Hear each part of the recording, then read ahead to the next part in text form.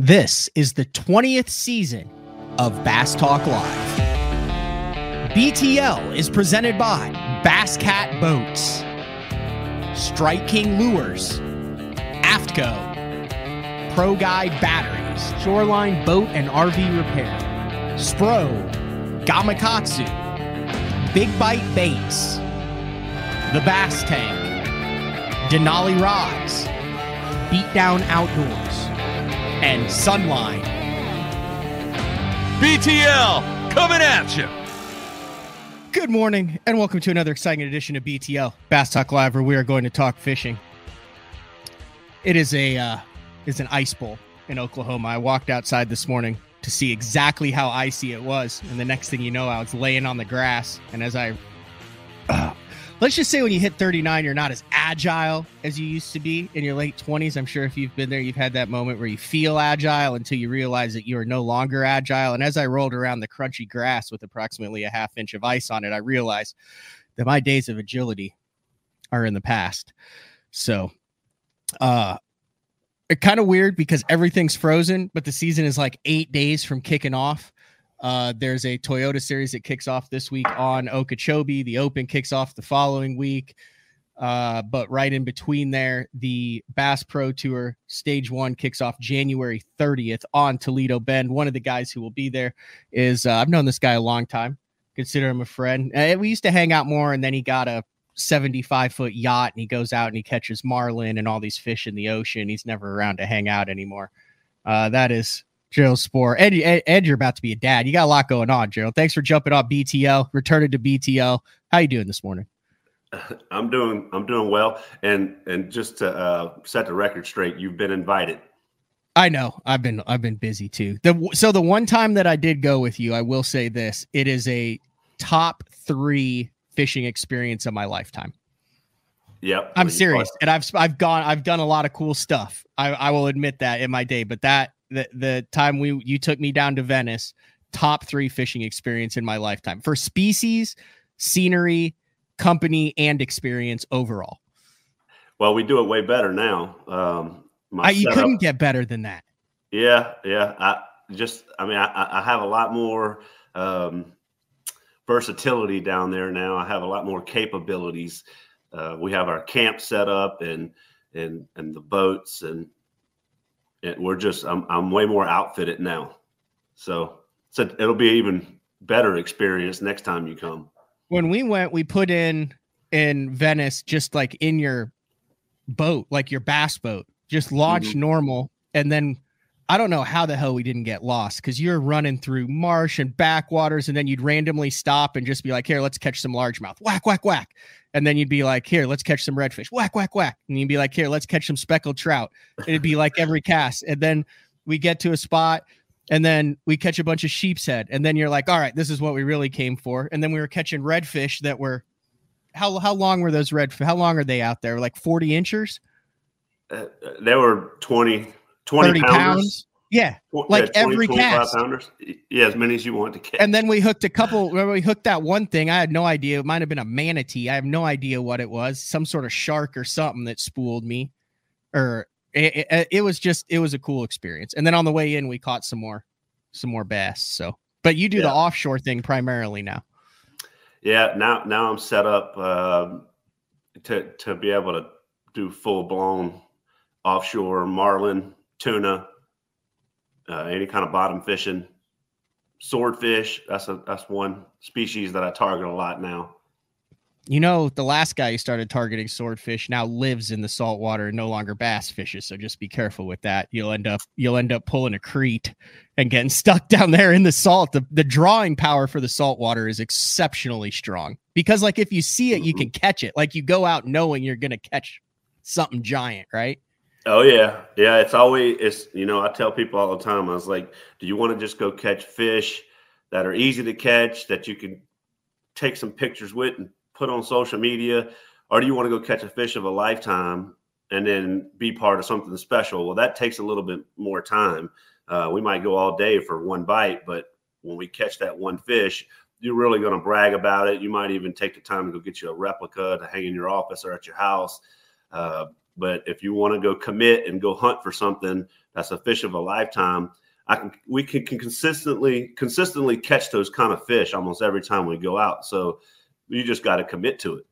Are you doing that deal where you like get it down 1,000 feet with like a cinder block and then you break the cinder block on, so you've got the bait down there in 1,000 feet and you're trolling around like underwater mountains?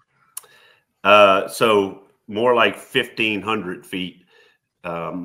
Even I've caught some in 1,700 feet, but I used to do that. We call that a sacrificial weight, where I deploy a giant Carolina rig, basically. Yeah. It's about 150 foot long. I use an 8-pound weight, and then I would use another weight attached to the bait, and so I can make specific drops on fish. I try to dial my electronics, and I use Simrad Electronics Offshore, which is works with Lowrance as well. They're the same company, but we have transducers that cost like $5,000. I mean, they're really powerful transducers, and I can actually mark these fish in 1,700 feet of water. And I used to only know how to specifically get that bait in that fish's face if I used a sacrificial weight system. But now I've gotten so good at it now, I don't even have to do it. I do a trolling technique, and I throw the weight out the back and then deploy it and circle back around on it. And then I can actually I'm good enough now where I could actually hit that fish in 1,700 feet of water with one single weight and mark it, see it, catch it. There's 5,280 feet in a mile, correct, Gerald? Yeah. Oh, I don't know. You're asking me. Yeah, I don't know. And you're 1,700 feet down? Yep. So you're like you're catching individual fish a third of a mile below the surface? Oh, yeah. I'll put you this way. It's so far down, I have to pre-calculate in my head the amount of scope that I get in the line.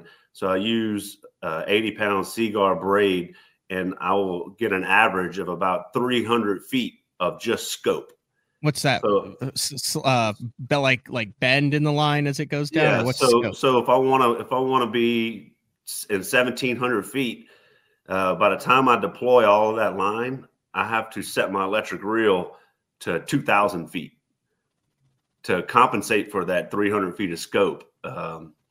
Yeah. So there's all these calculations in your head and stuff, and you have to do it all on the fly, and just to know where, because you can't see your bait that far down, but I can mark the fish, and I need to know where my bait's at in that water column.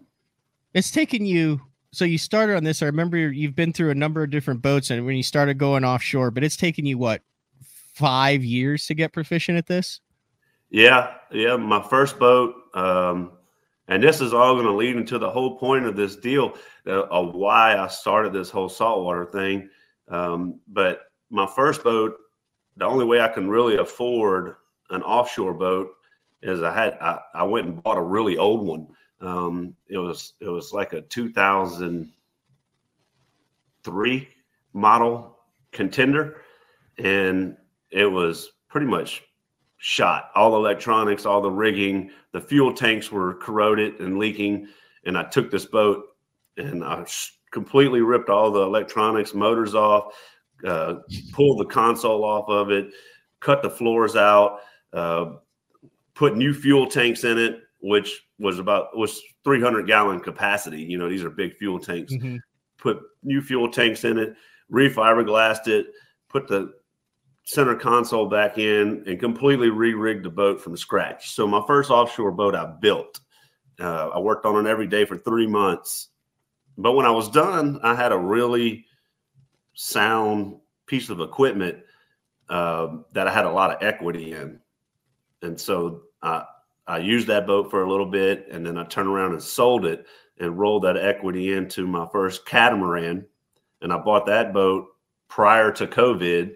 And then when COVID hit and the boat prices went insane, I was able to sell that boat and ended up with a bunch of equity in it. And then, so now I'm like compounding equity. And then I rolled that into the boat I have now, which is a machine. I mean, this is a locally built catamaran. They built them in Louisiana, called an Encore. And this boat I leveraged the Miami Boat Show and was able to get a slip in the Suzuki booth in Miami, and then put this boat in the Miami Boat Show for demo rides. And then I leveraged that with all my sponsors to rig this boat out and build it. And now I have a ton of equity in this boat, but I was able to get in a boat that I would have never even dreamed of was possible by just constantly compounding in it and finding ways to get deals on things and make it worth everybody's while. And now I have a serious offshore fishing machine. I can actually fish tournaments out of this boat. Is it a aluminum hull? Yeah. Okay. I think I found it. I want to make sure. We'll do the screen share to show what it is. Is that it right there? Like something like that? Yeah. Yeah. That one has quads on it. Yeah. I have the twin engine. Mine's 33 feet long, 10 foot wide. That's a 40-foot model right there with quads. That's the one we're going to build in probably 2025. That's freaking cool. So that reminds me, what is have you heard of that? It's on YouTube. The guy who starts and he like buys something at a garage sale and then he flips it and then he flips it and then he flips it. And he like starts out with like a ballpoint pen and he ends up with like a house. Have you ever seen that? That's basically what you've done with offshore boats. Yep. That's it. In a roundabout way. So I've learned to take advantage of the relationships I have in the freshwater world. And a lot of all of my sponsors are freshwater, saltwater companies. They work on both ends of the business. And so it actually costs me money not to be building a boat right now, because I can get my electronics, my engines, sound systems from Wet Sound Audio. Electronics come from Simrad, engines, Suzuki. If I need jack plates, Bob's Machine, I can go on down the list. I can build an entire boat, and pretty much the only thing I can't get a deal on is the hull itself or a trailer. But everything else I can rig a boat out. Now we're talking about electronics packages for an offshore boat. They're 3 times the cost of what we put in bass boats, and you already know how much we spend on those. Yeah. So that kind of leads into what the show is about today, which I love it when anglers reach out and say, hey, I have something that I think would play really well with a Bass Talk Live show, which is exactly what you did. And it really caught my attention. And that was leveraging sponsors, making relationships in the industry without primarily relying on social media, which is exploded over the past 2 years to where you have guys that are like, well, I'm not a social media guru. I might as well not even try anymore.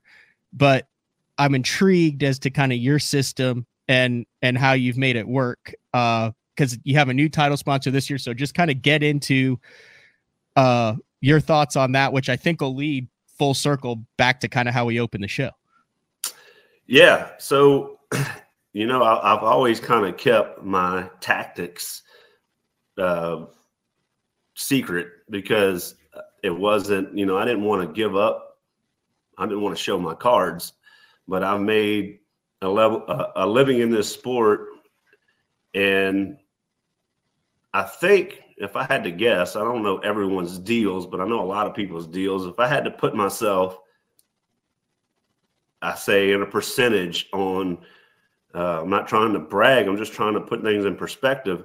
As far as top paid anglers in the sport, I would put myself for sure in the top 10%. And it's not, I don't have the biggest YouTube channels. I don't spend all my time on social media walking around with cameramen and doing all this other stuff to try to compete in the same space as these guys. Like, I'm behind the scenes with my sponsorship, really.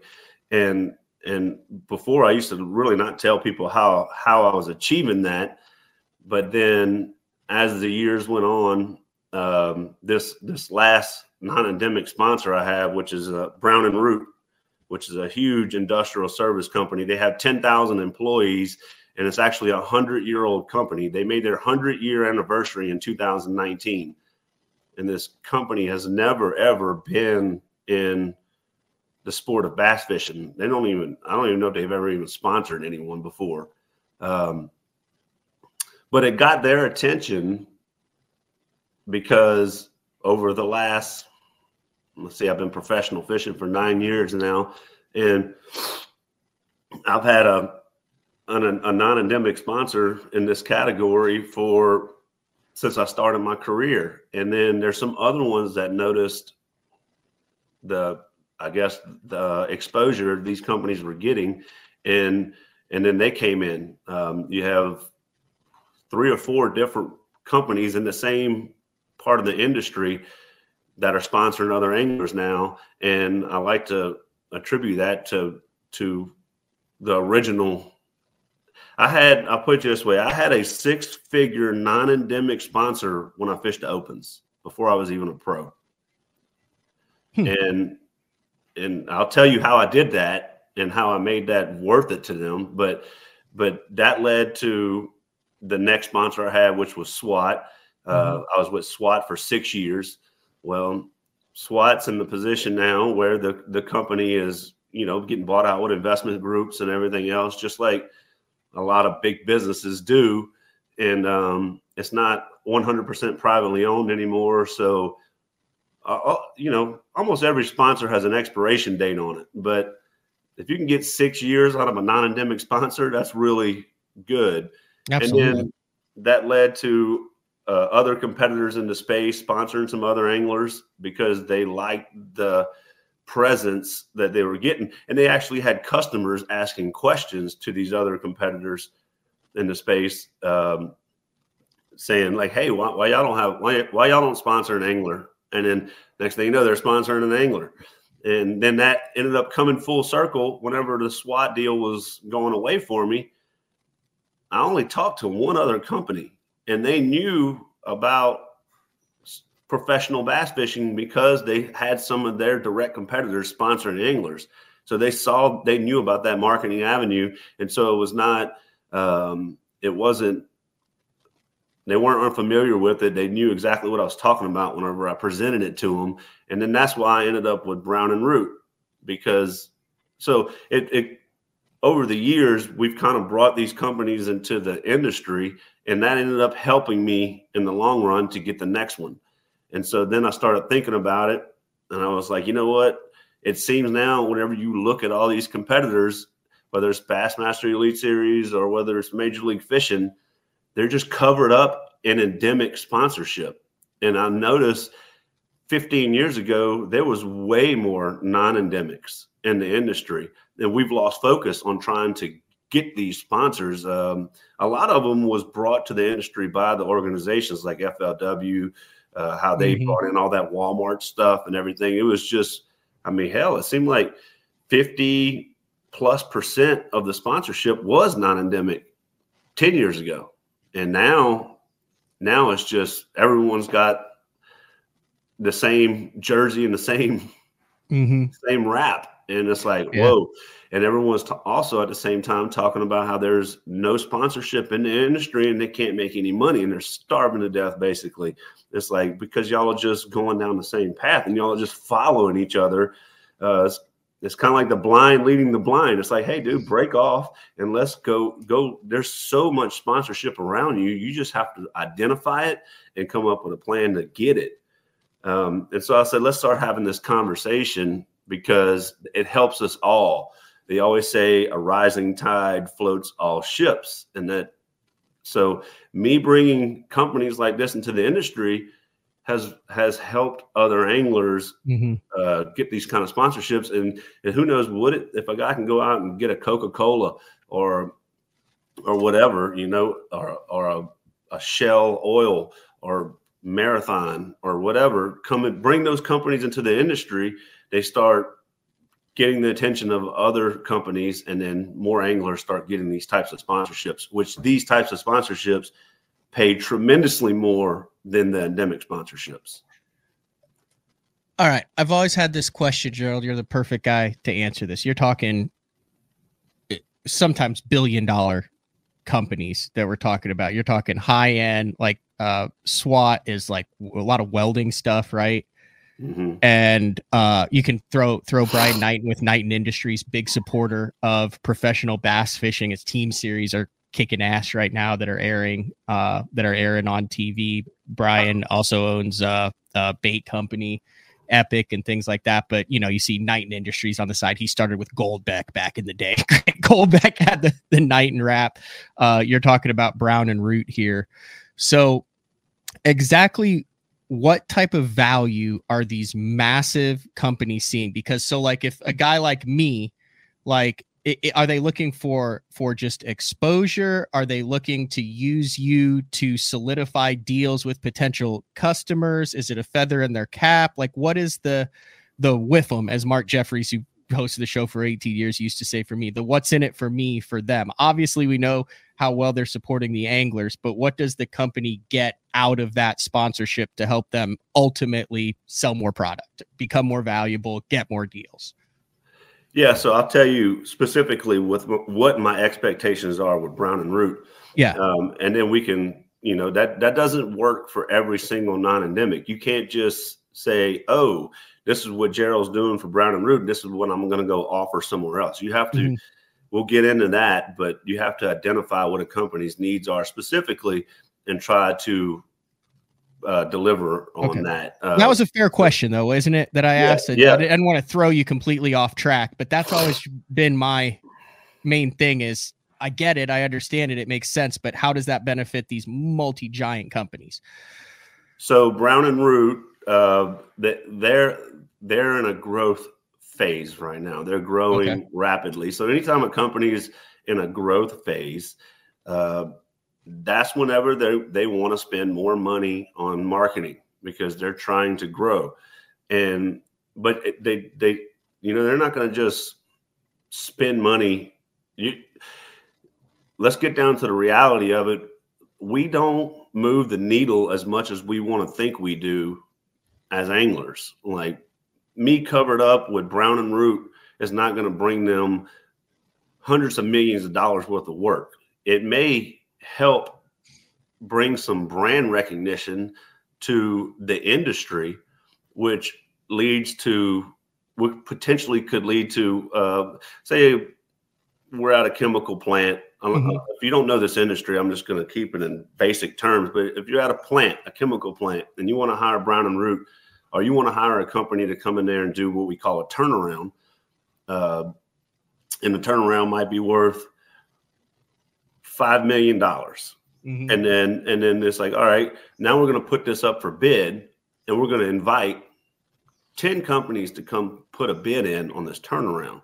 Well, they might not even been thinking of a Brown and Root, but that brand awareness just reminds them. They might say, we need to make sure, I forgot about Brown and Root. They're a legitimate company in this space. Let's go ahead and send them a bid invite and let them come over here and bid. And then they have an opportunity to go in there. It's just, I remember one time we did a survey.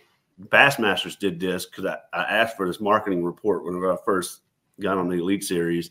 They figured out that 30% of the industrial industry follows bass fishing. Okay.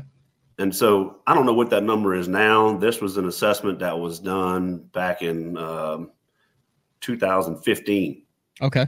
And so 30% of that industry. So no matter what chemical plant or refinery you go to, someone in that plant follows what we do and sees that logo. And you're the foot in the door. The foot in the door. That's you.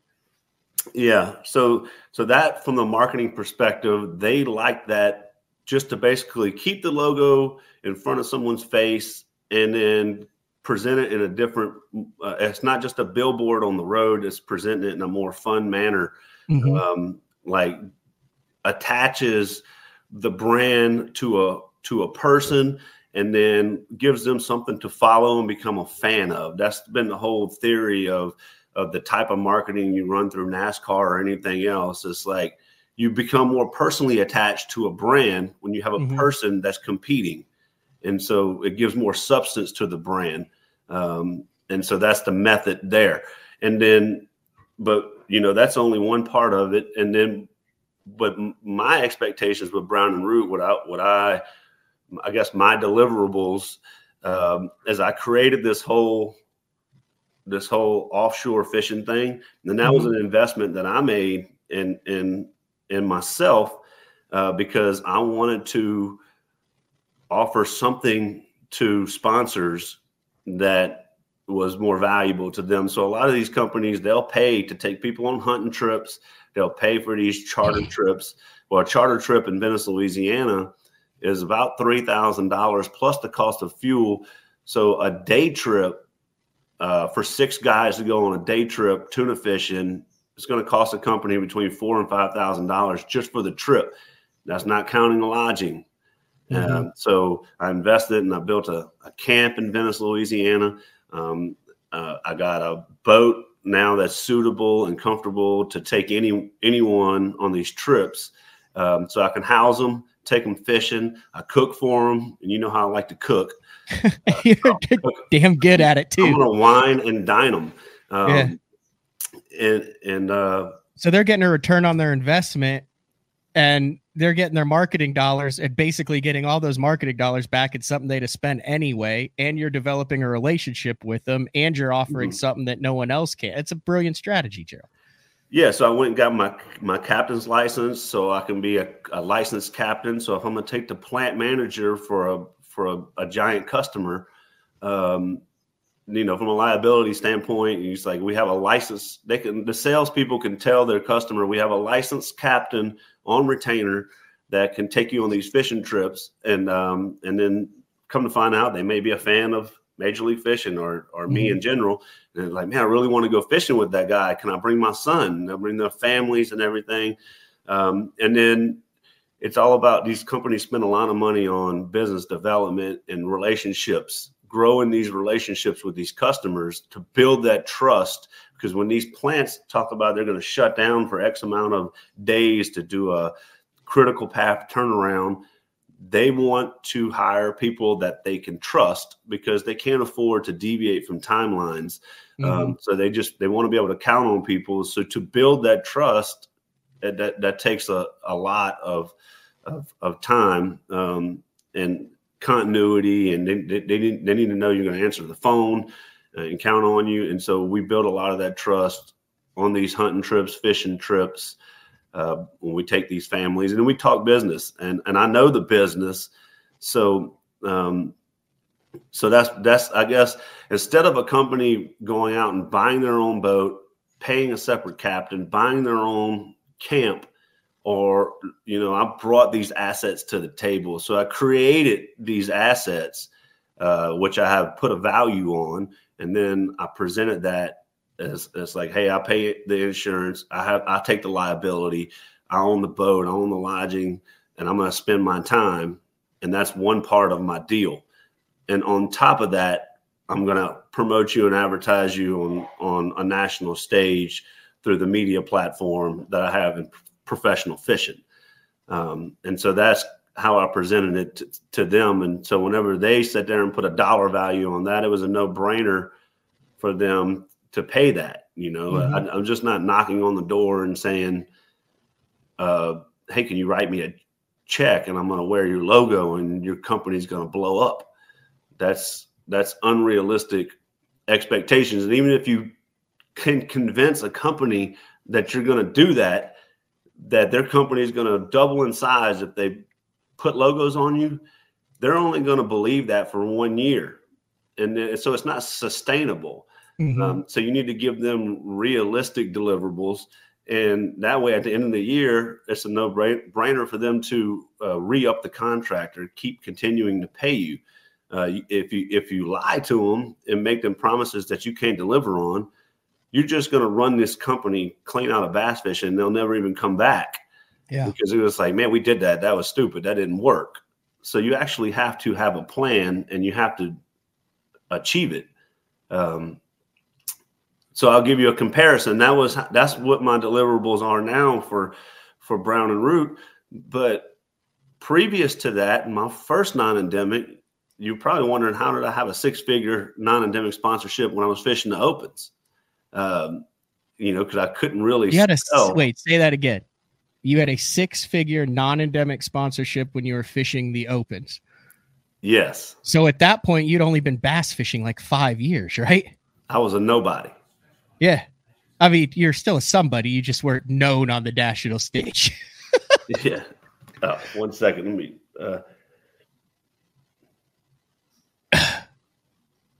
I'm interested in hearing this. Yeah. So, So basically, I was working for Shell Chemical. I was a Shell Chemical employee, and I dealt with a lot of contractors that came into the plant, and I oversaw them.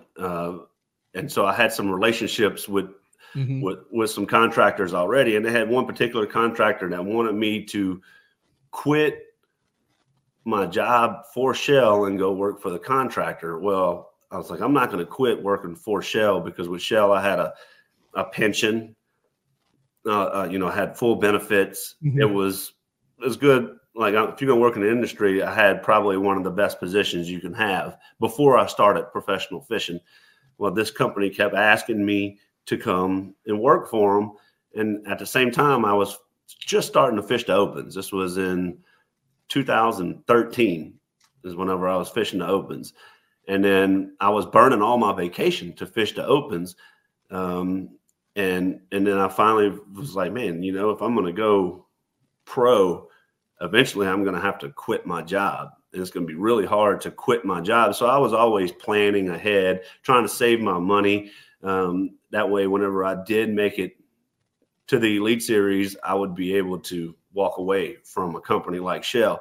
Well, after having a bunch of conversations, I kind of hit myself on the forehead. I was like, man, come up with a way to work for this company and still bass fish. So then I started thinking, title sponsorship, you do whatever you can to get it. And really all you're trying to get out of the company, instead of just saying, I'm trying to get money out of you, you're just trying to get flexibility to be able to fish whatever you want to fish. And so I tell people all the time, I was like, dude, go in there and tell them you'll sweep the floors, but present yourself as an employee to the company instead of just trying to say you're going to advertise for them. So when you go to, I like to start local. You find out what companies are locally around you that are in a growth stage. And you go to these companies and you say, dude, I'm really looking for an employment opportunity that allows me to also pursue bass fishing. So I'll be on the road for 2 weeks fishing. And if I'm home for a week, I'm coming over here. And if I got to work 12 hours a day in between, but I'm leaving again the next Friday to go to the next tournament. And if you just let me have that flexibility, I'll make it up in the off season. And every second I'm home, I'll work as much as you need me to justify that pay that I'm asking for. And instead of asking a company, just sponsor me, you're just like, I just want employment with flexibility. And that's what I did with this, my first sponsor, Catalyst Handling Resources. I said, I'll work for you if you just allow me to fish, and I basically, whenever I'm not fishing, I'm going to come work for you. And a lot of these turnarounds in the plants, we work a schedule of 7/12s, and you can work days or nights. And so I would come home. If I was home for 7 days, I would go on these turnarounds and I would run these projects, and they would have me in a supervisor role because I was overseeing these contractors anyway whenever I was working for Shell. But I would go in there and run these projects until it was time to leave again. And I did that for 2 years. Is I had that 6-figure contract, but I was an employee, and all I wanted was the flexibility. And we found a way to work that out. People have heard me tell the story before, but at the end of the year, there was kind of questioning on renewing my contract. They were like, man, did we get enough hours out of him and everything? And so then my negotiation was like, okay, what do I need to do in the off season to maintain this employment status to where I can continue to do this? So 2015, I was fishing the Open. 2015 and 16, I was fishing the Open. 16, I was fishing the FLW Tour. But I qualified for the Elite Series in 2016. And so the Elite Series was asking me for a $48,000 entry fee check. And I was like, man, I had already saved that kind of money to be able to pay that entry fee, but I didn't want to burn through my savings to write my first check to the Elite Series. Actually, it was $48,500 if you paid it in payments, but it was $45,000 if you paid it all at once. So you saved over $3,000 if you paid it in full. So I wanted to pay it in full because, you know, that's almost like one free tournament if you pay it in full. And so they said, yeah, we have this big job going on overseas in Kuwait. If you want to go over there and run that project, you'll be there for about 30 days, but you'll make enough money to be able to cover your entry fees. And if you do this for us, because they were kind of in a bind, they couldn't really find the right guy to go to Kuwait that was willing to leave their family. And so they needed me and I needed them. And so, of course, I was like, okay, I'll do it. And so I went to Kuwait and worked for 30 days and I actually mailed my check for my Elite Series, my first Elite Series season. I mailed it from Kuwait. So it showed up to Bassmasters headquarters with an Arabic stamp on it. and you know, that's just an example of you got to do whatever you can to be valuable to these companies, and you need to see what their needs are. This company's needs were, they needed me in a leadership role, and they needed my consult. I was able to consult a lot of their jobs because I was experienced in their industry. And that's what they needed from me. That's why they wanted to hire me so bad in the first place. But what I needed from them was the flexibility. And so we was able to work that out together. So that was how I got my first big non-endemic. And then I was also going into these plants, these chemical plants and refineries. I was going through the gates and onto the job site with a wrapped truck with a bass boat wrap on it, you know? And so it was getting a lot of attention in the plant because, like I said, you got 30% of the people in that industry that are fans of the sport or follow it in some sort of way. They were all walking up to me on job sites, taking pictures with me and stuff. And then that got the attention of of SWAT, because I was working on jobs side by side with SWAT.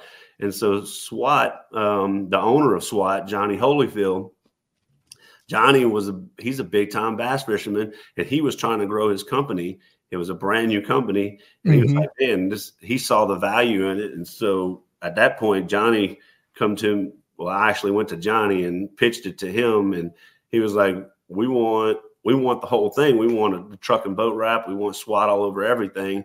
And, but you don't have to work for us. We just want you out there, representing our company, and then any of our customers that are fans of he had a lot of customers that were fans of the sport. And he was very in touch with that because he himself was a fan of the sport. So these people that wanted a chance to go fishing with me, I would take them fishing. So which could close a multi-million-dollar deal for SWAT a couple days on the water with you if they're between a couple companies, right? And we got a guy who's going, hey, I got a guy. I got a guy. I got Gerald. He's my guy. He fishes the top level. You like bass fishing? Here, hop in the boat and let me give him a call right now. And then they go out with that. And then it'd be like, dude, now all of a sudden they're in the lead. So that is where their money that they spend on you makes them a bunch more money in the long term, because all you have to do over the entire course of their relationship is close one deal that pushed that company over the edge, and you've just made them millions. Yeah. And in a very simple type of way. I might not directly close the deal, but it's all part of continuing to build those relationships. And any company can take a guy deer hunting, or any company can hire a charter and take a guy fishing. But if a guy specifically wants to go fishing with a professional angler that he's a fan of, It's like you can't really go buy that, and so it was kind of a unique offering. And being that the industry was so big and our customer base was so big, it didn't matter if I was fishing on Lake St. Clair in Detroit. When you're driving down the interstate at Lake St. Clair, that big refinery there with the basketball Marathon refinery, like is that right before you go into the river? Yeah, on the right hand side, like if you're I know what you're talking about. You can't miss it. You're driving down the interstate, and they got this giant refinery with like a basketball. That's one of their holding tanks that they put product in. But that's one of our customers was there.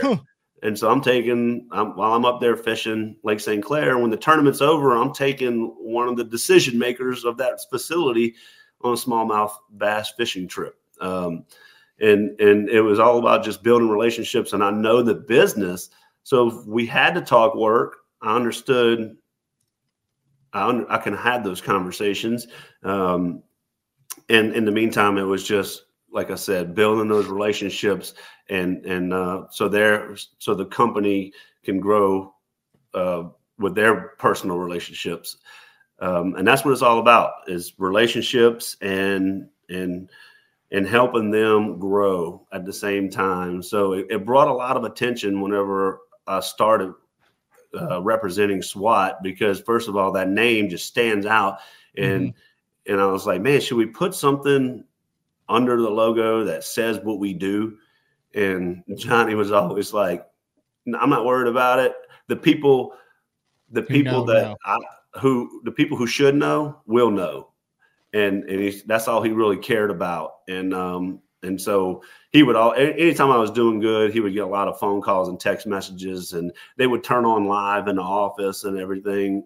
And so that was a perfect relationship there. And that lasted for a really long time, six seasons. And then whenever the opportunity came up with Brown and Root, Brown and Root's they're already huge, but they're at another growth stage. They're trying to achieve another level. And so it fit for them, but to justify it, I had to bring a whole nother strategy. And then that's when I decided over the years to try to bring these assets and then to maintain my SWAT deal. I knew at some point they got to the point where they have already grown, and the marketing side of it wasn't as intriguing to them. And so I started creating these assets, the camp down in Venice, the offshore boat, and offering to take people, not just bass fishing, but on these big excursions out in the Gulf of Mexico. I felt like if I can do that for their customers, then that would make me more valuable, and it would prolong my SWAT relationship. And then, and so whenever SWAT was ready to go, I had created all this stuff. And then now whenever I present this to a non-endemic sponsor, not only do I have a media deck that shows all the exposure they're going to get, I also have this whole other strategy to save them money and build these relationships. And then I have the resume to support all that now. So it helps. So if you're a guy who's fishing at BFLs and you're like, man, I don't have time to get off to practice, I want to do this, you can take your strategy. Now you're dealing with big offshore boats and billion-dollar companies and at the top level of professional fishing, but you can just scale this down to your local level. Like I just wrote down, construction, car dealerships, plumbing, real estate, any of that stuff. Take what you just said and some of the key components that you just said, and you can leverage that to instead of just going and say, hey, do you want to put your logo on the side of my boat? And they're like, no, showing them the value and the return at it at a smaller level. And there's a lot of that kind of opens up so many more possibilities instead of them just shooting your resume off to one of the big five, to Pure Fishing or Pradco or Strike King, and hoping that you can get percentage off bait. You're taking exactly what you did, but applying it to the relationships that you have in your community, just like you did. You can do it at any level and for any type of company. Basically, the strategy that I have: present yourself as an employee If you have a skill, if you already know a trade, that's even more valuable. So I don't care if you frame houses, and you can go to the biggest local contractor in your area, and he may build X amount of houses a year. He might be a $5 million company, and this dude builds the most houses out of anyone. And, you know, he pays his guys $25 an hour or whatever, his top hands. And you go to him and you're like, hey, man, you know, I want to represent the company. The only thing I'm asking you to do is give me the flexibility, and I'm going to come over here and I'm going to frame houses when it's all said and done. You can't just have the mindset that, oh, I'm just going to fish. You have to have the mindset is I'm going to work and fish, but you just need to allow me to fish. And I'll make it up. And if you have the skills, you might be, before you decide to pursue professional bass fishing, you might be the top guy at a company. So you can go to whenever, you know, that company might say, well, we're not going to let you fish. But then you can go and offer that skill set to a competitor and say, hey, dude, if you just wrap my truck and boat and you pay me a salary, basically, I'm going to make the time up whenever I'm not competing. And y'all come up with an agreed upon schedule on how much you fish and all this other stuff. And then that's how you get that sponsorship. Instead of thinking of it as like, oh no, that just makes me an employee. It doesn't matter what sponsorship you get. For any sponsorship, whether it's endemic or non-endemic, for it to be sustainable, you're going to have to work for these people regardless. 100%. That happens in fish. It happens running a podcast. Yeah, you're going to have to put in the time, whether it's on the time on the water or going to shows or whatever. Regardless, you have to commit the time. But if you think outside of the box and you look at your local area and you say, man, what companies would actually be interested in this? And then you go and attack those companies, that opens an entire world up that people aren't even thinking of, you know. And even if you don't have a skill set or a trade, like I said, everyone has a base level job. Whether it's, I don't care if it's sweeping the floors. Like, dude, I'll come in here and clean the bathrooms and clean the office and make sure the shop looks good. I'll drive the forklift whenever I'm here. Whatever you got to do, but a company is going to respect you more, and it'll make more sense to them. And if he's like, well, okay, all right, how many hours am I actually going to get out of you? And you're like, well, when I'm home, I can work as many hours as you need me to, which may be 40, 50, 60 hours a week. And he starts putting that on paper, and he's like, I'm going to pay you a salary of this. This is what I pay my guys. That costs X, and you're going to work X amount of hours for me a year. If you guarantee me that you're going to work 800 hours a year, then this is the sponsorship, the bonus they get out of it for the flex. I mean, I guess for the ability for the willingness to be part of this. They're like, I'm going to pay this dude anyway. I'm going to pay an employee anyway. So I might as well pay this dude. And he's going to be out there running around with a truck and boat wrap advertising at the same time. So that's their incentive, that they get the best of both worlds, but they're still getting an employee.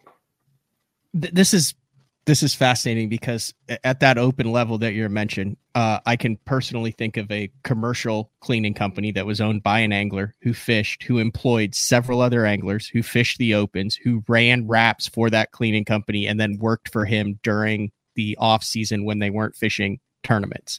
I can also think of one of my buddies who fishes the open right now, who's in the roofing game, very outgoing, willing to do whatever it takes, wants to get in the game and fish the opens, talking to people at the job site, talked to a guy who said, hey, I think I could implement this exactly like what you just said.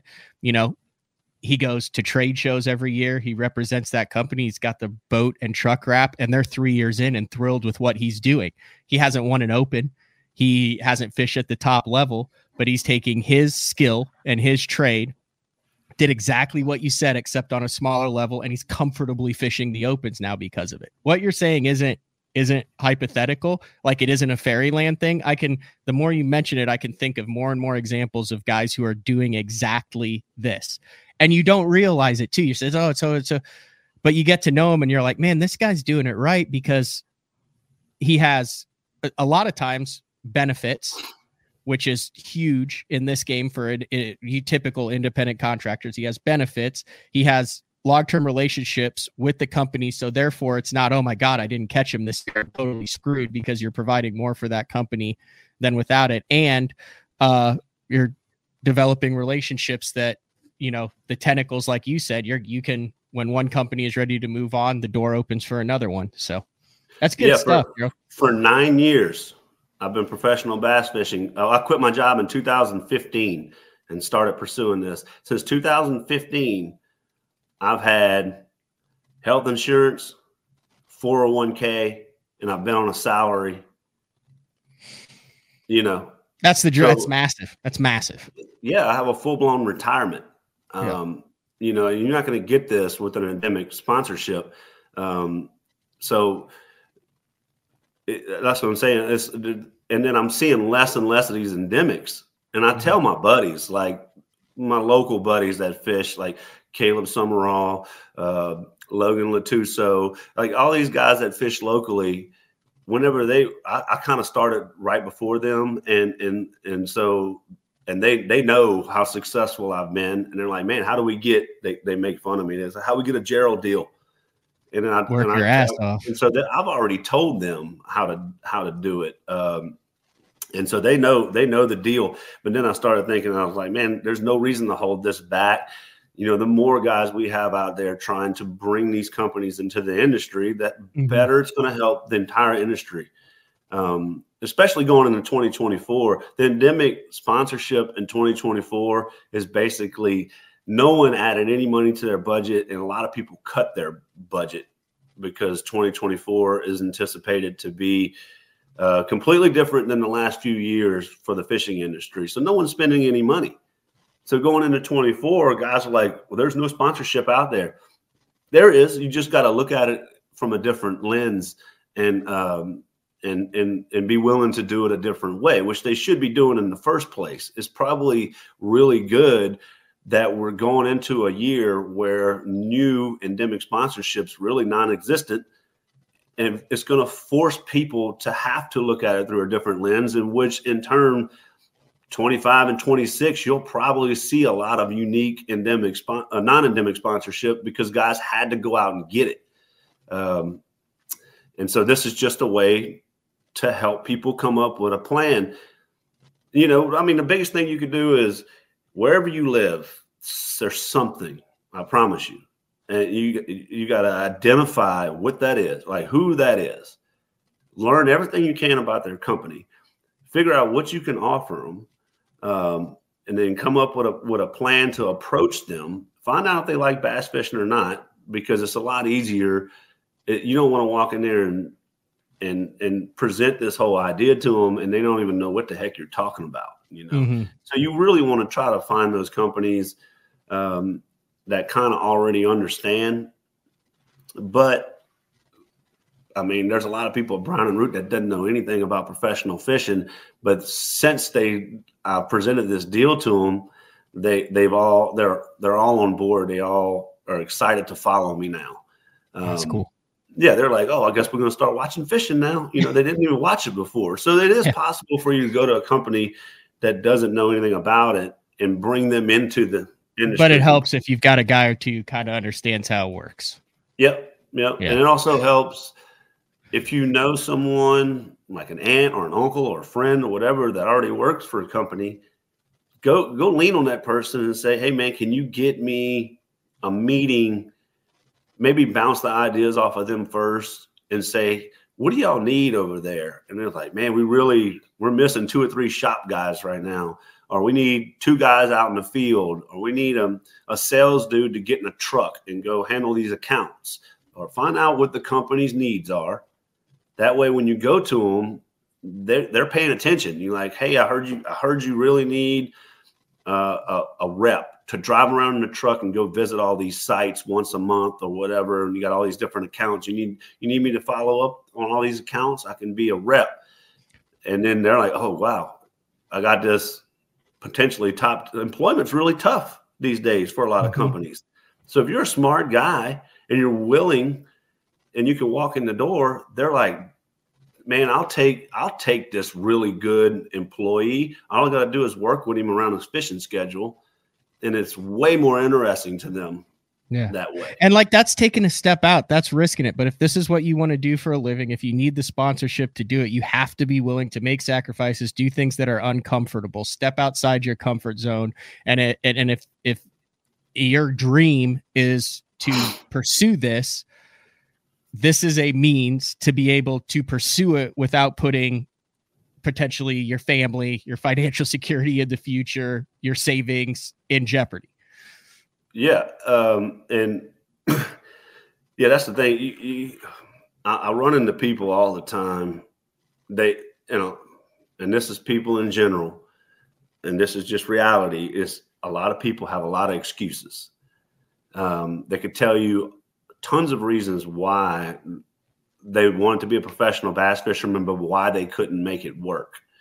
And the biggest thing is money.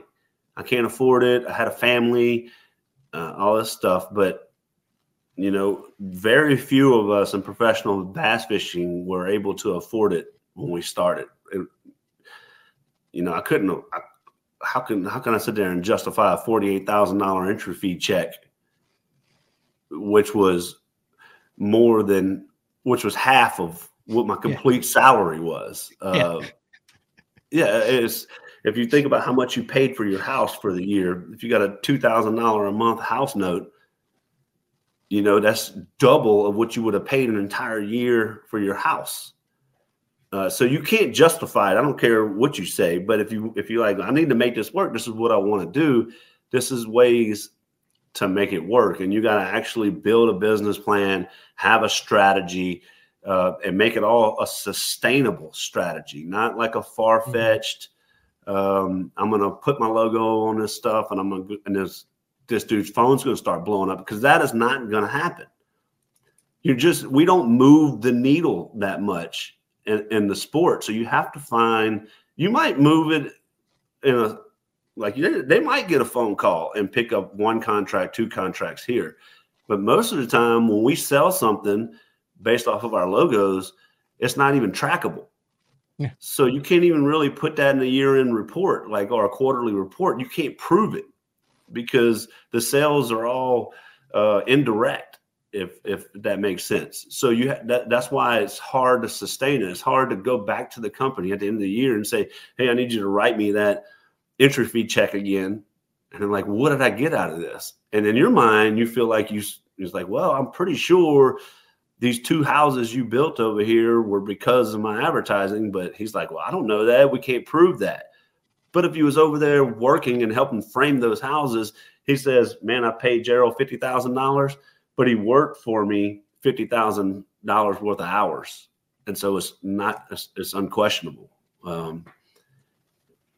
So that's just a way. I mean, the reality is sign a deal and then sit at home for 6 months out of the year and go fish tournaments the other 6 months out of the year and do 2 photo shoots and 2 winter, hog trough demonstrations. Like what you're talking about is you're working your butt off, but you're still able to chase your dream, so to speak. It's giving you an avenue to chase your dream. Yep. And I lost my train of thought there.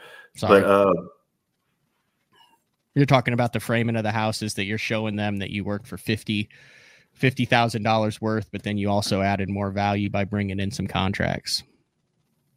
Yeah.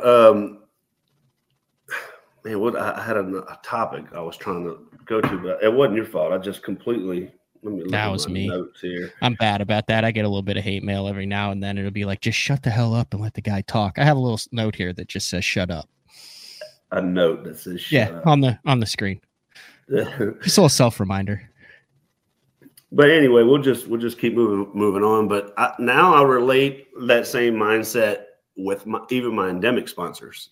And so social media is not my thing. I freaking hate it. But I still do what I got to do to because my sponsors still want me to do that kind of stuff. But all the conversations I even have with my endemic sponsors now is it's like, if you're looking for a Ben Milliken or a Guggen Squad or somebody that's like really powerful on social media. I said, I'm not your guy. That's not what I do. I'm a professional bass angler. And so the media that I can offer you is going to be through that platform. I will do my social media stuff, but I don't have the attitude of I'm a professional bass angler. That's all I want to do. I'm also offering them my consulting skills and still talking to them like I'm going to be an employee for you. Mm-hmm. So what do we need to do? Whether it's R&D, do I need to get on Zoom calls, business development meetings? Do I need to help? How can I help grow your brand? They got to pay someone to handle business in every category of the company. So just put some of those categories on me, and don't necessarily rely on me to move your needle through social media. Because first of all, whenever I have all these social media expectations, it gives me a really bad attitude. Like I really don't even want to participate in it. If it was up to me, I would delete all that stuff. But that's not reality. And so in order for me to maintain a really good attitude in the fishing industry, I have to find ways. People tell me, "Oh, you got to be good on social media if you want to make it in professional bass fishing," and I'm like, and so that gives them a bad attitude. I'm like, no, you don't. You just have to find another way to be valuable to a company. And we've gotten sucked into this tunnel that you got to have a YouTube guy following you around at the boat ramp and making these elaborate YouTube videos that all look the same, and we're going to make all these generic social media posts. Look at my this, look at my that, and this is what I'm doing today. And none of that stuff's actually doing anything for any of these companies. And so I've found a way to kind of deviate from that. And that's what keeps me having a good, solid, positive attitude in the industry, because I'm not sitting there going, I hate this industry now because I'm not doing it the way everyone's telling me it's supposed to be done. I'm trying to do it my own way. And that's what keeps me really motivated in it and successful. And then, like I said, you got these guys coming in the sport and like, I don't have a social media following, so that company wouldn't even talk to me. It's like, well, stop trying to sell your social media. You have 2,000 followers and you're getting 10 likes on every post. Forget that. Focus on the bass fishing and think, how can you be valuable to this company in other ways? Not saying the social media thing doesn't work. It works for a lot of guys. There's a lot of guys that are really successful, but they're, not everyone could be a Bill Dance or a Hank Parker and get on TV and have this awesome television show. Not everyone is a social media personality or an influencer. If that's okay, but I promise you have some other skill set that's valuable. What's interesting is this past hour, hopefully it showed, the big sign, the big logo that's on the jersey or that's on the boat, where typically, guys would go, he must know someone. He must have a buddy or a brother that works there. What you've done over the past hour is shown the substance behind that logo and what goes into it, and actually show the value. It's way more than just, hey, I'm sure there are some of those deals where the guy calls and he's like, hey, I need a tax write-off, and it's the guy's brother or uncle. It's like, I'll just, whatever you need, I'll sponsor you. But those are, rare. But what you just showed is, something that has nothing to do with bass fishing to the general world, who I would look at SWAT over the last 6 years. And yeah, I knew what it was because they sponsored you, but I will never be a SWAT customer or a Brown and Root customer. But you just showed it over the past hour why it makes sense for these companies to be involved in it and the value that it does provide to them. And I think that I was very, very interested in this show. I wasn't sure where you were going with it. You did a hell of a job, man. Like, it's probably one of the most intriguing BTLs that I've ever done. Oh, wow. That's a big deal. And, I'm down with helping. If you're a professional angler and you want to reach out to me with some ideas, you're like, hey, dude, I'm thinking about approaching this company. I'll tell you if it's stupid or not. I'm like, no, you probably want to try this, or that's not really a good idea. I don't mind having that open conversation with people now. I'm far enough in my career where I don't mind fully explaining all of this, because I've realized how much it helps everyone, including myself. This last non-endemic sponsor is a result of me helping some of my buddies bring these same type of companies in the industry, and it shed light to this company. And so it all came full circle to me. And that's whenever I realized, I was like, the more our industry as a whole understands this and gets away from this social media mindset, I felt like we was kind of heading down a social media black hole. And so we need to have a refocus on these non-endemics. Just go back and watch some old Bassmasters, old FLWs. Everyone was covered in non-endemics. Mm-hmm. Now, the big deal is you're talking about a non-endemic where you are so like FLW was a weird deal because one could argue that the non-endemics hurt the anglers because they were non-endemics that were team deals that were supplied through Irwin Jacobs' connection with Walmart. So you weren't able to develop an actual relationship. There were some anglers that did it that still have some of those that actually got to the non-endemic person and created those relationships that you talked about and showed the values, but the vast majority just, here's your jersey, here's what you're wearing this year, is $20,000 in entry fees. But yeah, what you're talking about are individual relationship non-endemics more so. The team deals were there, but I don't know how much the anglers actually benefited from that personally and developing a relationship with those companies, how much they were just like, hey, you're the Pringles guy, you're the Cheez-Its guy. Now, Bohannon's one of those guys who developed a relationship with the people at Pringles. I had him on a show, and we did a whole show on how he gives value to Pringles still to this day, fishing the opens. But he works his butt off behind the scenes just like you do. He's, it's not just, hey, put it on the boat and we're going to sell billions of cans. It has nothing to do with that. Well, you have to force these relationships. It's an angler's fault if Walmart puts a big Snickers boat wrap on you and you don't find a way to build this relationship. Yeah, that's on you. That's on you. It's like you telling me that you're fully representing this company and you can't find a way to get in touch with the CEO of the company and say, hey, I just want you to know I'm here. And I just want you to know that I'm willing to do more than just represent your Snickers brand on tour. Like, how else can I contribute? And they might have said, really nothing. We just want you to do what you're doing. But at least you showed that willingness. A lot of these guys were just taking the money and putting the logo on. But right now, your foot's already in the door, and it's on you to try to build those relationships. And one thing, anglers are always, people in general, they're always feel entitled. And they're going to cry about everything. And so when anglers were sitting there complaining about getting these Walmart deals, these package deals, and they were saying that was bad for the anglers, how many anglers today would take that deal? Because those deals don't exist now. Yep. So an angler that's an up and comer in the Bassmaster Elite Series that has no sponsorship, if I said, hey, dude, I'm going to give you this Walmart deal, it's going to pay your entry fees and that's it, but you can't do anything but this, how many guys would take that deal? A lot of them. So we take it for granted is what I'm saying. And not every deal might be a personal relationship. You have to look at it however you can to get a non-endemic sponsorship. I'm not saying you have to go do it the way I'm saying. I'm just saying this is another way to be creative and try to go find that. But you need to look, man, I'm sitting there watching TV sometimes, and I don't care what it is. If a commercial about Tommy Copper comes on TV, I'm sitting there looking at that, and I'm like, man, I need to send an email with, and I got a big email that's got all my media, all a proposal, all my assets, all jumbled into one with clickable links to watch some live stream and stuff like that.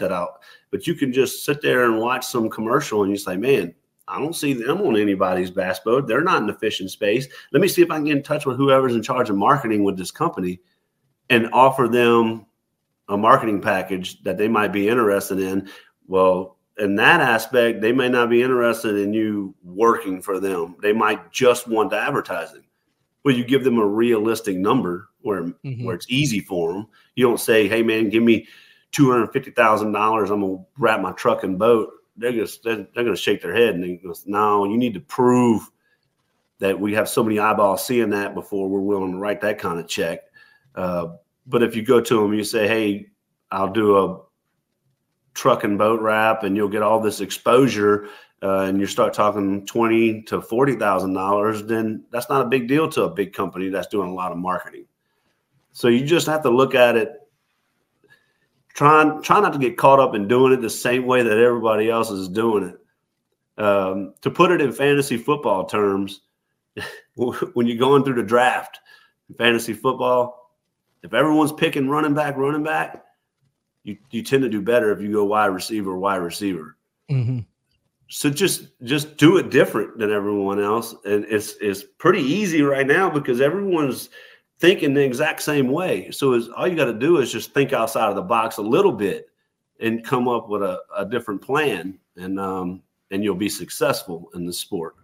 I like it. I named the show Outside the Box Sponsorships. There you go. Man, we could go on for hours and hours about this. Excited. Let's talk just a little bit of fishing, and then I'll let you go, and then we'll take a break, and I'll come back. I do want to talk about a tough but a cool tournament that went down over the week in Alabama that I actually Sunday morning turned my smart TV on and was like, wait, live coverage of fishing on January 21st? Absolutely. And then I watched it and was very impressed with it. But season kicks off. You're in Redcrest this year. Maggie's due during Redcrest. Like, you've got a new title sponsor. Like, the next 2.5 months are going to be very interesting for you. Yeah, we have a lot of irons in the fire, which I'm excited about. We're starting plans to build us a new home at the same time, so we'll be working on that this year. Like you said, my wife's due with our first baby. He's going to be a little boy. He's due 8 days after Redcrest, so he could come in the middle of Redcrest. Who knows? And then we'll be traveling with a baby, a cat, and Maggie. So yeah, and then a new title sponsor where I told them to load the wagon. I want to take as many customers on fishing trips and do as much stuff with our customer base as possible and be as impactful to that company as possible. So I'm going to work as hard as I possibly can for them to justify the investment they made in me. So it's going to be a busy year. Excited to go back to the Every Fish Counts format. You've been remarkably consistent in your entire time on the BPT. It doesn't really seem to matter. I mean, you've been in the top 50 every single year, right? Somewhere around there. Yeah.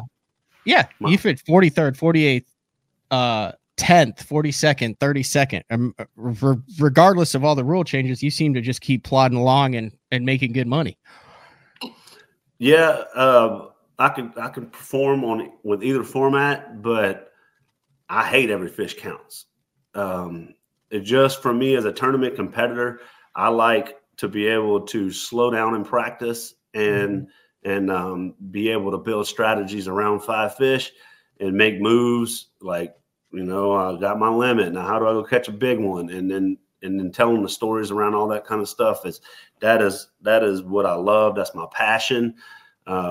But we did that last year and I absolutely loved it. It's not really something I would say just benefits me more. Like, I feel like I'm going to have more success in it.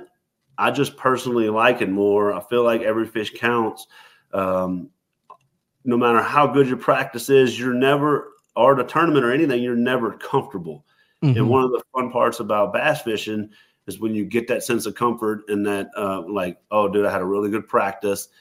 I know where I'm going to get my big bite. I know where I'm going to catch my limit. And it just makes that tournament way more enjoyable when you execute a plan like that. And you just don't have that comfort with Every Fish Counts. So you're stressed out all the time. If you're getting 25 bites in practice, you're thinking everyone's getting 50. You're like, I don't know. And then you're going into the tournament. Usually I could say, oh, it's going to take about 15 pounds a day to get paid. Well, you don't know what it's going to take to get paid. and what every fish counts. Like, I don't know how many fish I got to catch.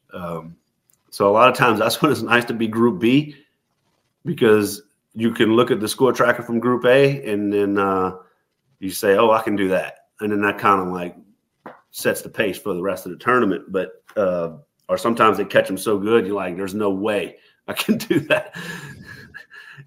There's no ceiling, I guess. Yeah. So, but I'm gonna try to do however I got to fish. I'm gonna go and try my hardest to perform.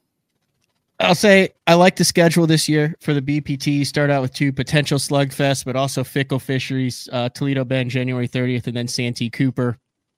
Really excited with some new additions to the fishery. I've talked with Justin Lucas off air about this, and he's like, dude, we got 40 freaking guys on the water. We've got a smaller field. We can start going to some of these kind of off the wall places. I really like the Dale Hollow. I really like the Chowan River. Lake Eufaula in Oklahoma has been a popular stop, but for a lot of the BPT guys, it'll be the first time that you've seen that fishery in your life. And then the James River in June, and then the St. Lawrence in August. So a couple mystery events, a couple standard events, a couple potential events, and then a couple grinders in there. It's a solid schedule. Yeah, so Toledo Bend, if it's anything like it was before the off limits, it's going to be a catch fest. It's nice. There's so many fish in that lake. It's unreal. And I haven't been there in a long time, even though I live close to Toledo Bend. Just we haven't had any tournaments there since 2017 Elite Series. If you think about it, that's the last time there's been a professional event there. Now we're going there, and Bassmasters is going right behind us. And so it's going to be a forward-facing sonar tournament, and so I didn't realize how many fish were in that lake.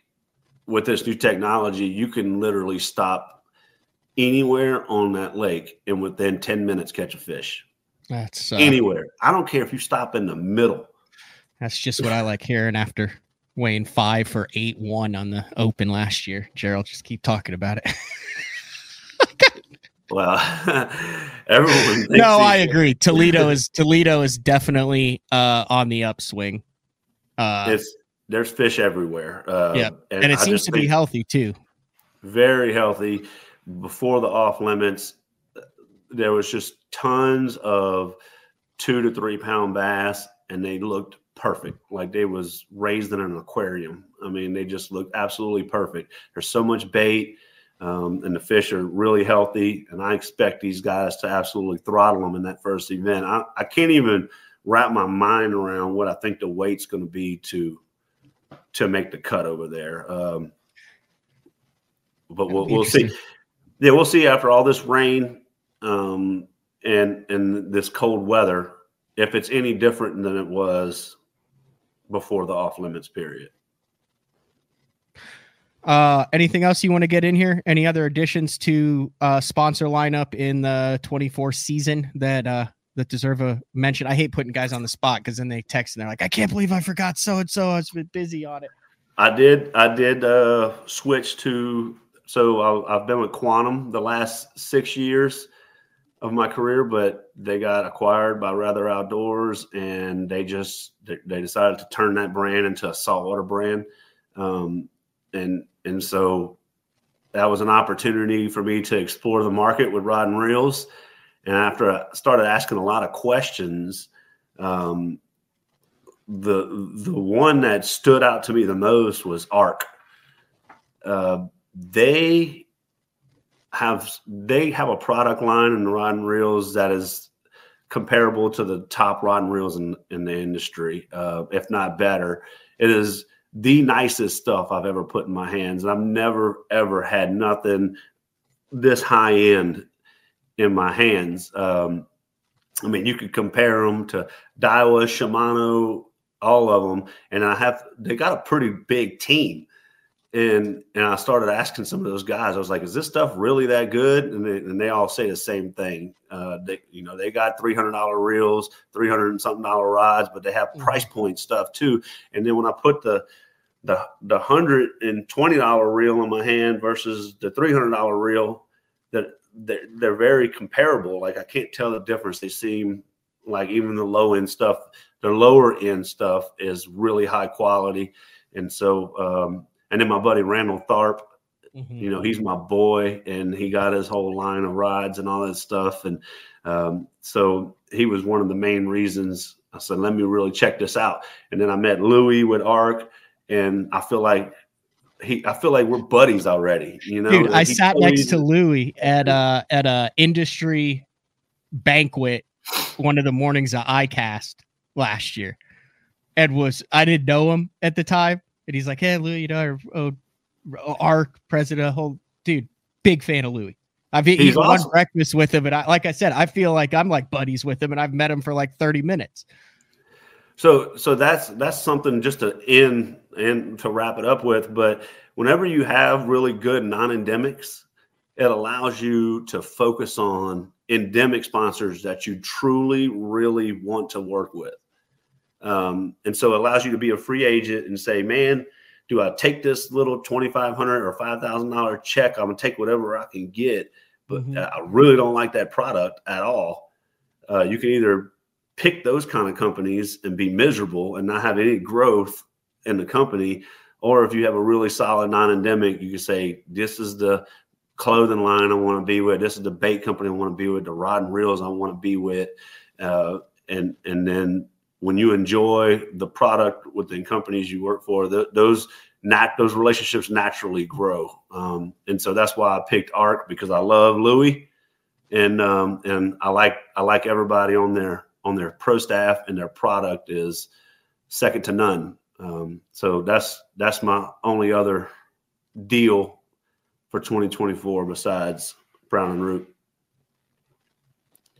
I like it. Thank you for jumping on and talking about this stuff. I think that was a valuable show that will definitely help a lot of anglers, regardless of whether you're in the Toyotas or Invitationals trying to make it to the BPT, or the Opens trying to make the Elites, or the BFLs wanting to step your game up, or anything. Yeah. And even if it's a BFL, you know, even if you're like, man, I can't afford that. I want to fish X amount of BFLs. It's going to cost me a couple $1,000 between hotel, gas, and a few entry fees.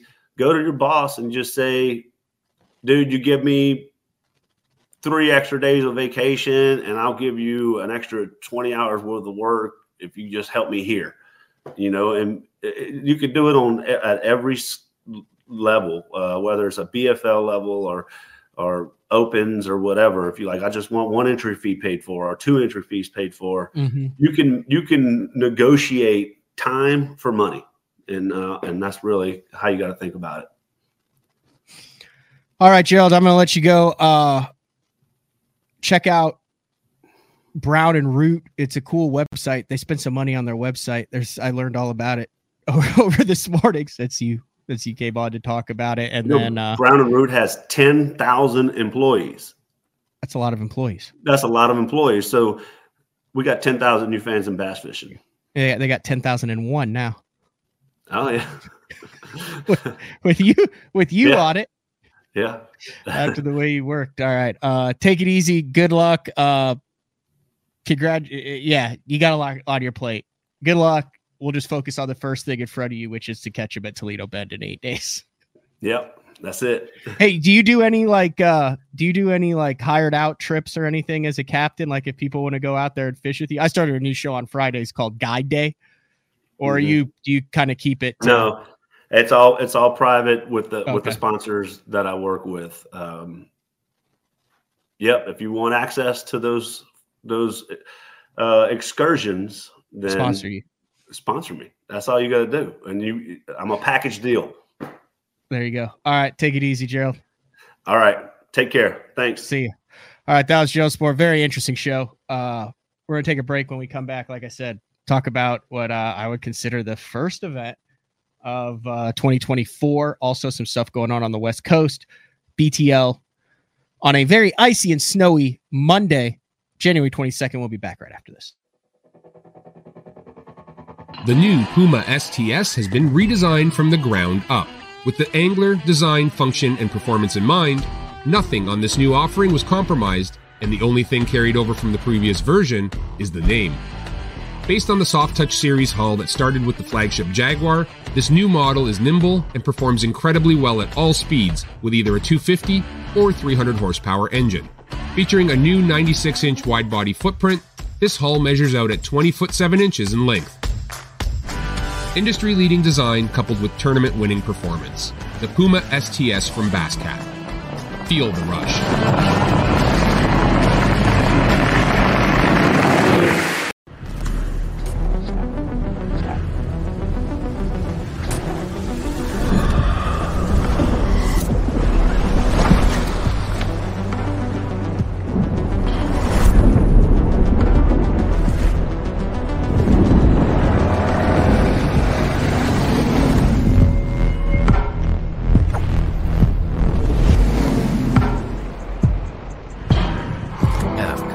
Any fish, any water.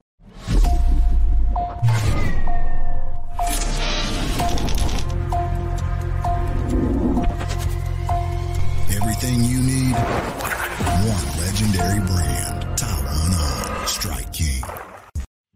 Elite Series Pro Daryl Gleason here. My Pro Guide batteries keep me going on those long tournament days and long practice days. Always plenty of juice, never fail. The best part about Pro Guide batteries, it's the people behind the company. They have over 40 years experience in the battery business, keeping all of us fishermen out on the water longer, catching more fish. Check them out at ProGuideBatteries.com. Having confidence in your tackle while on the water is one of the main things to success, in my opinion. In the last couple of years with Denali, I've had just that. From anything from spinning rods, casting rods, tungsten products, even now to casting and spinning reels, I have the confidence to go out there and get the job done and know that all my equipment is going to handle it and do it just the way I want it.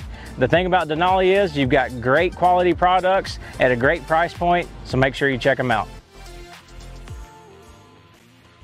All right, we're back. BTL on a Monday. So I got up yesterday morning. It's chaos if you listen to the show I did with Matt Stefan. I'm trying to get ready for the Bassmaster Open that kicks off next week on Lake Okeechobee. I'm actually in really good shape now. I spent the last couple days working on it. But I turned on my smart TV and I saw recommended under YouTube was to watch the ABT 100, the Alabama Bass Trail. Now, I guess Kay Donaldson runs that. Luke Duncan is like the MC of that. Darian, they had a couple guys that are involved with it, but it was a really well produced product. They had, I think, at least 3 boats on the water, good audio, good commentating, like a studio. You're talking about a little under 100 boats, $1,000 entry fee, the Alabama Bass Trail. It was on, I believe, Neely Henry, or no, one of those spotted bass lakes out there. Yeah, I think it was. No, it wasn't Neely Henry. I don't know where it was. It was on wherever. Oh, no, I'll be able to tell right here.